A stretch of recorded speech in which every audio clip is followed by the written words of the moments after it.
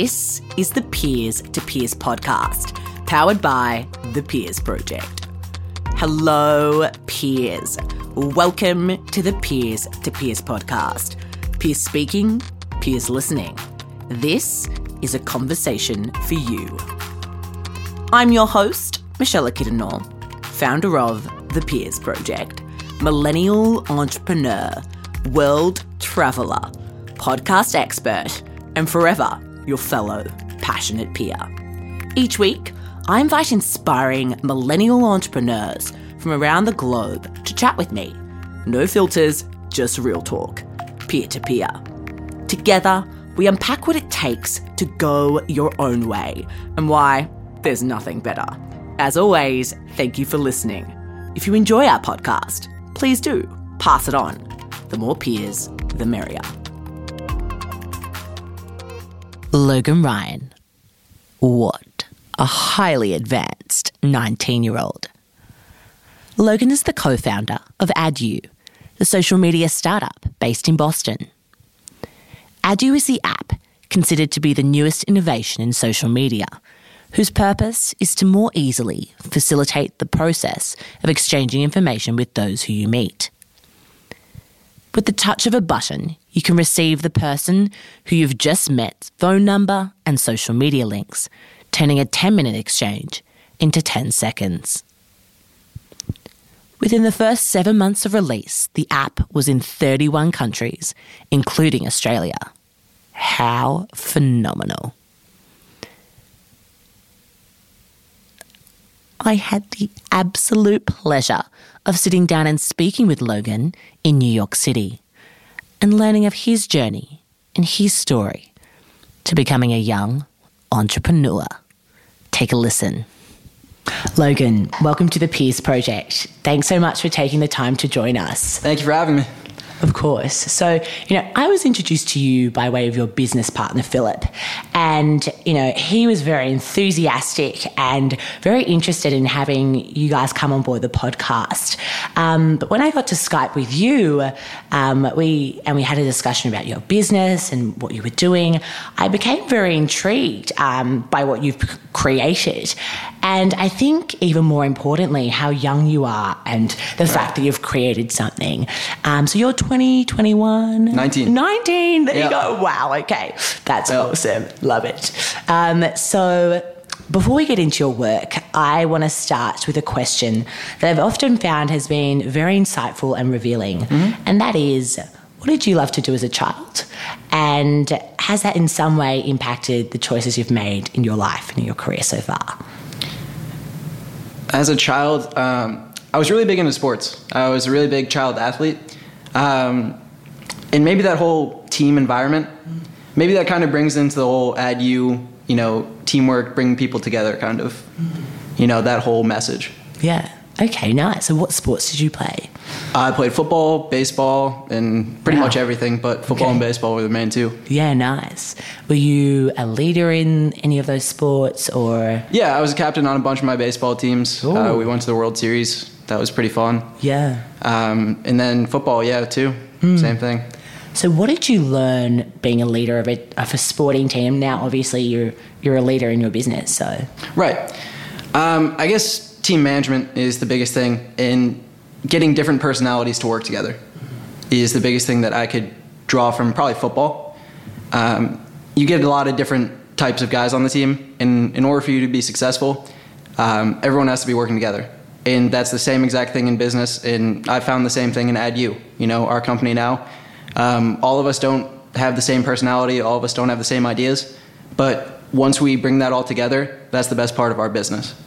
And once we can get all those different minds working in the same direction, not working together, but working in the same direction, that's when we're most successful. Okay. So give me an example of when you were coaching, when you were a leader and, you realized that one person was good at one thing, someone else was good at something else.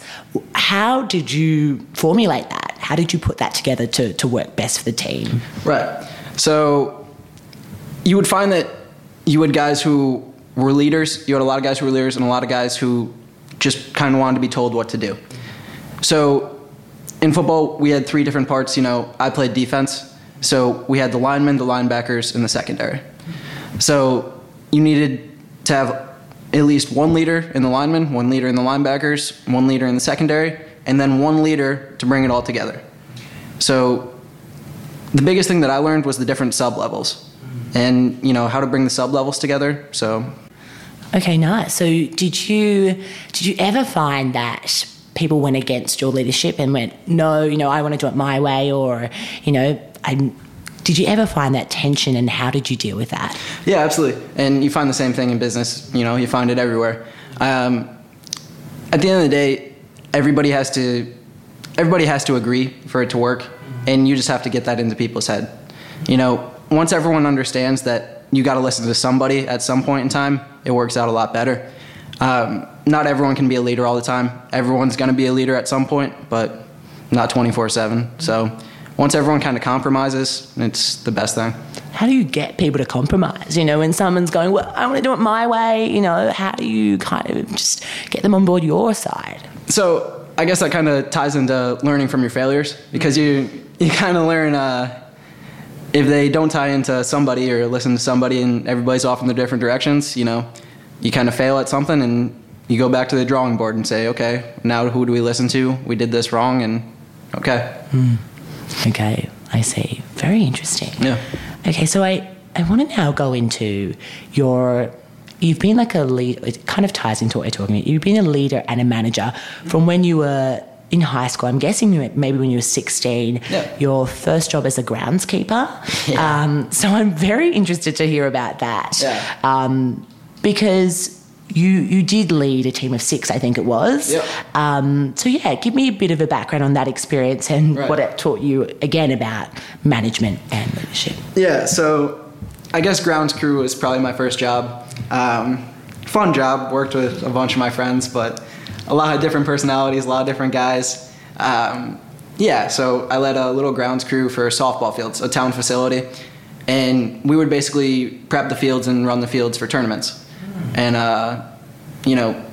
just getting things done quick between games was what we had to do. And that's really where I got my start in management and leading and, almost working with a team. So. Yeah. Okay. Yeah. What were some of the challenges you found early on that you had to overcome personally? Personally, the biggest challenges were me learning when to be a follower, not a leader. Me learning when to, let someone else's voice be heard and when to follow and, when to speak up. That was definitely my biggest. Can you give us an example of a scenario where that happened? I know it's a long time ago now. Yeah. I don't know if grounds crew is necessarily the best example for that, but okay. I don't think grounds crew would be a good example for that. That's cool. That's all right. What is a good example that you could give us? Yeah. In baseball, so I was a left fielder. The center fielder always has priority over the left fielder when there's like a pop fly. So I was always a pretty aggressive person. I always liked to go after the ball. It was always my ball as soon as the ball was in the air. And I guess a little learning experience for me was we were in a state championship game, and I'll use the shortstop for the example, but he called the ball and I just didn't realize it. I just didn't pay attention to it. It was just my ball when it went up. So we were in a state championship game. He was coming back, I was coming forward, and we wound up colliding. He wound up getting injured pretty bad. But oh no, jeez. Okay, yeah. We learned that one pretty quick. Yeah, I can imagine. Yeah. Yes. Okay. There you go. Okay. Very interesting. Yeah. So you also had another role when you were in high school, and that was the manager at Kayak Shack. Kayak Shack, yeah. Yeah. What is that company? I saw, you were in charge of executing money transfers of excess of $20,000 when you're in high school. Yeah. Like, that's kind of unheard of. Yeah. Talk to me a bit about that role. What is the company and who gave you the chance to be able to do that? Absolutely. So I actually still work at the Kayak Shack doing that. So I started off, I believe, my sophomore year of high school. It's a small family-run business, the Stallard family. Basically, their manager, Julian, hired me, brought me on just as a beach assistant, just to kind of tell people what they're doing. And I just kind of started taking on more and more roles. And, as I came back throughout the years and we hired new staff, I was training new staff and I just tried to really excel at anything I was doing there.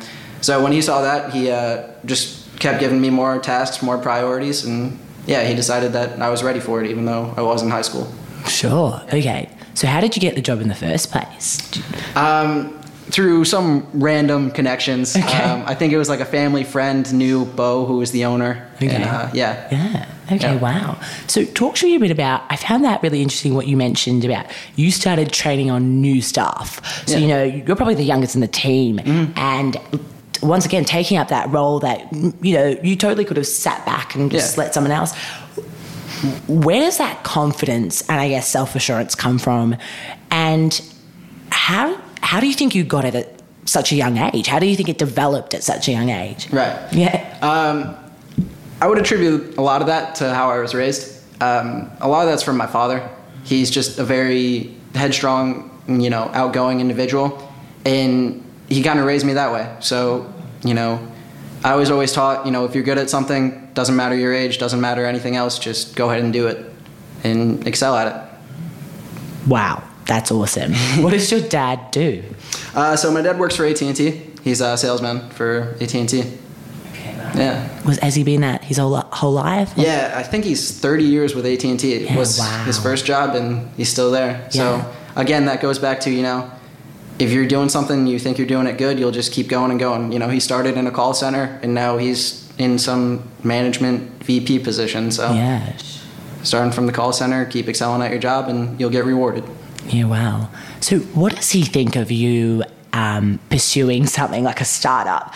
Yeah. And, he's probably got more of a traditional mindset. Absolutely. Being in that one job for 30 years. And, I see that you've started something so young. I don't really imagine you to be that kind of person going forward. What does he think about what you're doing with AdU? So he's always supportive of anything I'm doing, but he absolutely does have different views than I do.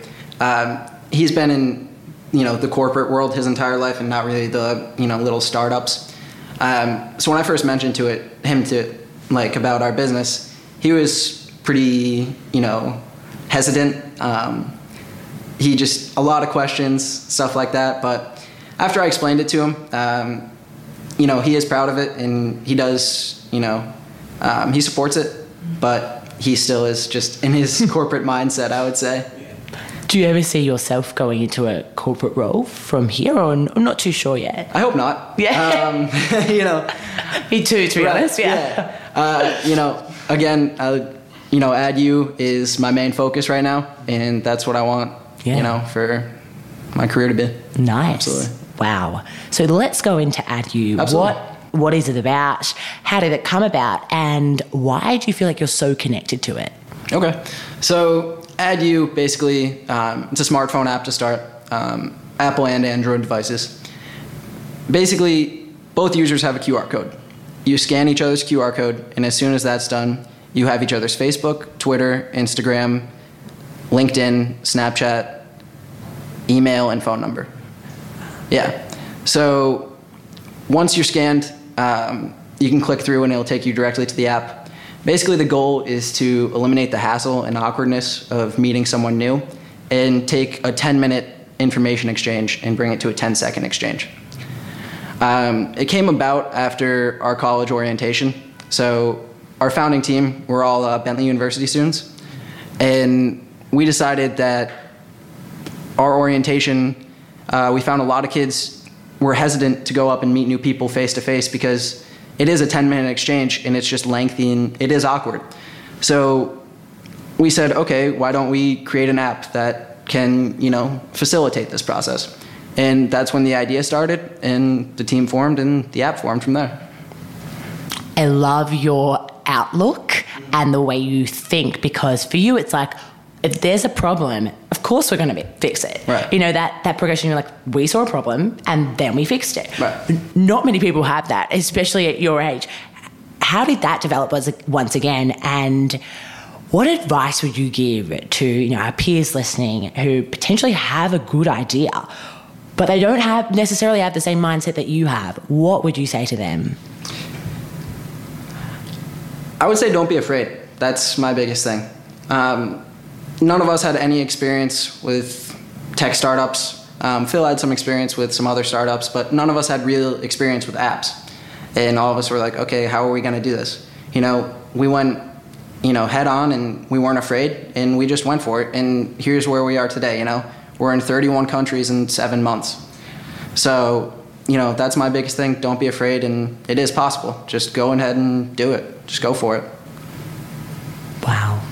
That's awesome. So talk to me about this, how you got it into 37 countries and what's happened since you launched. So we launched back in September. Since then, just like I said earlier, 31 countries. And we haven't really done too much to promote it yet. We haven't done any paid advertising. Basically, the reception of the app has been great. Everyone knows that there's an issue, and everyone sees that it's the solution. So as soon as they see the app, nobody's hesitant to download it or hesitant to use it. So being in the App Store and the Google Play Store, people just stumble upon it and they say, this is a great idea. I'm going to download this. So cool. Is it in Australia yet by any chance? It is. Awesome. Yeah. Wow, there you go. There you go. Listeners out there, download the app. Yeah. Okay, so very interesting. So talk to me a bit about the early challenges you had when you came up with the idea. You were all very passionate about it and you wanted to do it. What was your first kind of annoying moment or a challenge that you faced? Challenges. I would say the first challenges were being a bunch of broke college students trying to fund an app. We're all self-funded, so this is all off of our summer job, stuff like that. So maybe that was the first eye-opener to all of us. That was probably our first. Yeah. So how did you do that? How did you still live and yet were able to build the app? Yeah. We all have part-time jobs, and that supports it. Wow. Okay. Yeah. There you go. And so then from then, when you got the funding, what then happened? So we hired programmers to do all the programming for our apps. And then originally we launched into the Apple Store in, I believe, December. After that, we built our Android version and our website. Yeah. What was that building process like? Or where one of you guys, you said you don't really have much background in tech. Right. How did you guys do that? So it was a very tedious process, for sure. Basically, we would tell them what we want, and we kept getting back different beta versions of the app. And all these beta versions, every single time, had something wrong with it. So it took months and months and months of every day just going through the same app over and over again and just looking for bugs. And after a while, when you look at the same app hundreds and hundreds of times, it gets a little bit repetitive. I can only imagine. Yeah. Thank God your vision was very strong. It kept you going. Yeah. So how did you split the time between, that's actually another major thing I realized with you. You're still at uni and you have a part-time job and you're creating an app. How do you time manage that? Yeah. We're all very busy people, that's all I can really say. Between going to school, most of us working around 40 hours a week, and then the app too, not a lot of free time. We learn, what we're going to sacrifice for the app and how to balance certain things. Maybe we're not hanging out with our friends as much anymore. But if this is something that we want to do, then we decided that we need to be full tilt on it. And, those are sacrifices we were willing to make. What personally for you did you sacrifice? I probably sacrificed a little bit of social time, which I don't regret at all. In the moments, it is tough, but I wouldn't trade it for anything. I hope that's something, 5 years down the road when the app's super successful that I can look back and laugh at with my friends, Yeah. Do you think it helps working with your friends on the app? Absolutely. Yeah. So the three guys, Phil Toshi, James Mountain, and Levi Schindel, all great guys. We all get along pretty well. So it definitely helps. I definitely became closer with those three guys. They became some of my closer friends. What do you think it teaches you when you work so closely with people about human relationships and human connection? What do you think that teaches you? I would say just, the importance of time. Wherever you invest your time, that relationship is going to grow. And I think that's the same thing with, a lot of different things. You invest your time in the app's going to grow. You invest your time in sports, you're going to be good at sports. But I invested my time in the relationship with these guys because we're all working on it so much, and our relationship grew. So what do you think I'm just curious to unpack this a bit further. So obviously your time management's awesome. You understand the fact that you're investing in certain things that are valuable to you. But how do you give us like a strategy that you use to manage your time? So let's just like pick a day. You know, what does that day look like, and how do you stop yourself from getting really stressed and maybe anxious that everything's going to get done? You know, talk to me about that. So I'm a big pen and paper guy. Okay. I have a big paper calendar, and I'm very organized with my time.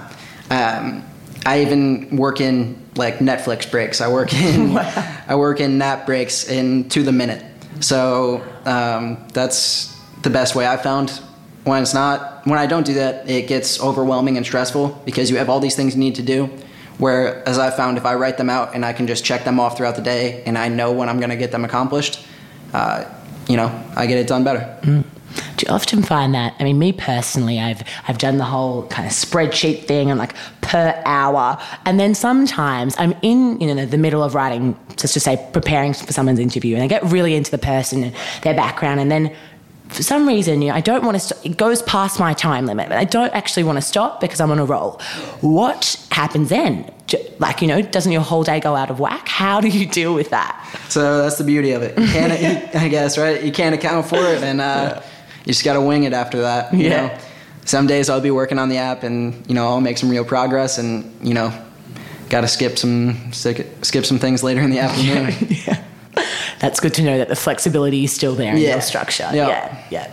Okay, cool. So I think another experience that you had which really intrigued me was, so you coached for about 5 months. You coached disabled students in, and it was a basketball team, and you were a part of that team and you also coached them. So firstly, how did you get involved in this? And secondly, where did that desire come from to get involved in this? Yeah. So originally it started, one of my older friends, he was part of a program called Safe Sports. Sports are for everyone. It's now called High Five Sports. But this program, basically, you're a volunteer, you come into a gym and you're playing basketball with disabled students. You're their coach and you're their mentor. So that eventually stemmed into later in high school. New York State started a unified basketball program, which is like a true sports team, so real championships, everything like that. And the goal is to create like competitive sports games for these students and a real experience. So when I heard of that, that was something I had experience with. I had experience with all these kids. I had built a bond with them. That was something I absolutely wanted to be in. So I contacted the coach who was the head of that, and I wound up being one of the captains of that team. Yeah, wow. What was that like, that experience? Yeah, so that was one of the most rewarding experiences I've ever had. Being an athlete myself, it made me a lot more grateful. You sit there and you get frustrated when, say, you don't make a shot. These kids are ecstatic when they hit the rim. And just learning to find the pleasure in little things and just seeing how much it means to these kids was incredible. Yeah, wow. So apart from being grateful, was there even like a mentality shift for you after that experience? Was there something else that came out of it as well as that gratefulness? I would say I was more driven. Wow. In my sports games and everything else, I decided that I was blessed. I see what these kids go through and how they're able to make their, lives in such hard situations, how they're able to enjoy it. I came out driven, and I decided that, I was going to use the gift that I was blessed with. So That's awesome. Wow. Yeah. So what does the future look like for you in your head? Yeah. You're so young, you've done so much. You've obviously got so much still to come. What does it look like for you? So I'd absolutely love to continue with AdU. I really hope that takes off in the reception. I hope we keep getting such a great reception. So I want to keep working with that. I really believe in it, and I really do love it. On top of that, I love just being an entrepreneur in general. So my next venture I kind of want to start is some non-for-profit, something along those lines. And probably something with, disabled students, stuff like that, bringing back my past experiences and, just that's where my background is. So yeah. Wow. Mm-hmm. That is awesome. Yeah. Wow. Well, this has been, so engaging and so insightful as I thought it would be. So I just want to take a moment to congratulate you and your team, Logan. Thank you. I mean, you've done a phenomenal job, and you've got so much still to come, and I'm very excited for you guys. So I think my second last question to you would be, what does it feel like to be a young entrepreneur who is on their own time, who is making a tangible impact in the world? Who's working with their best friends to do it. Right. What does that feel like? It's the greatest feeling in the world. You can't beat it. Knowing you're making a change in the world and doing it with people you enjoy, I can't explain it. I'm sure you feel it too with your business, right? But yeah. Yeah. Yeah, wow. Well, great. So, I just want to thank you for taking the time to come down to New York and speak with us. Absolutely, I'm sure many people will be very inspired by your story. I am, so it's super good. So my last question to you would be, so it's how we finish all of our interviews here at the Peers Project, and that is, what do you think is the value of pursuing what you're most passionate about? I would say the value of pursuing what you're most passionate about is being able to enjoy every day. That's the most valuable thing for me.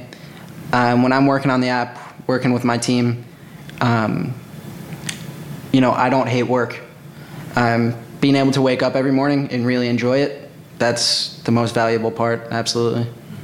Yeah, awesome. Great. So, this just makes an awesome end to our conversation today. So where can people learn more about you and the app? Yeah, absolutely. So the app is in the Google Play Store and the App Store. On top of that, you can visit our website at adduapp.com, and those would probably be the best spots. Perfect. Yeah. Great. For everybody listening, we'll end with that. Peers, that's a wrap. Thank you for tuning in to the latest episode of the Peers to Peers podcast. We hope you've enjoyed your introduction to our latest guest peer, and that you find them as gung-ho as we do, which is our way of saying inspirational. For more, make sure to subscribe to our show on iTunes, Spotify, or any app where podcasts are played, and leave us a review. We produce with passion, and it doesn't stop here. To see what else we're up to, visit thepeersproject.com or follow us on Instagram at thepeersproject. We'll have fresh, real talk for you next week, peers. Until then, if you need inspiration, look amongst your peers.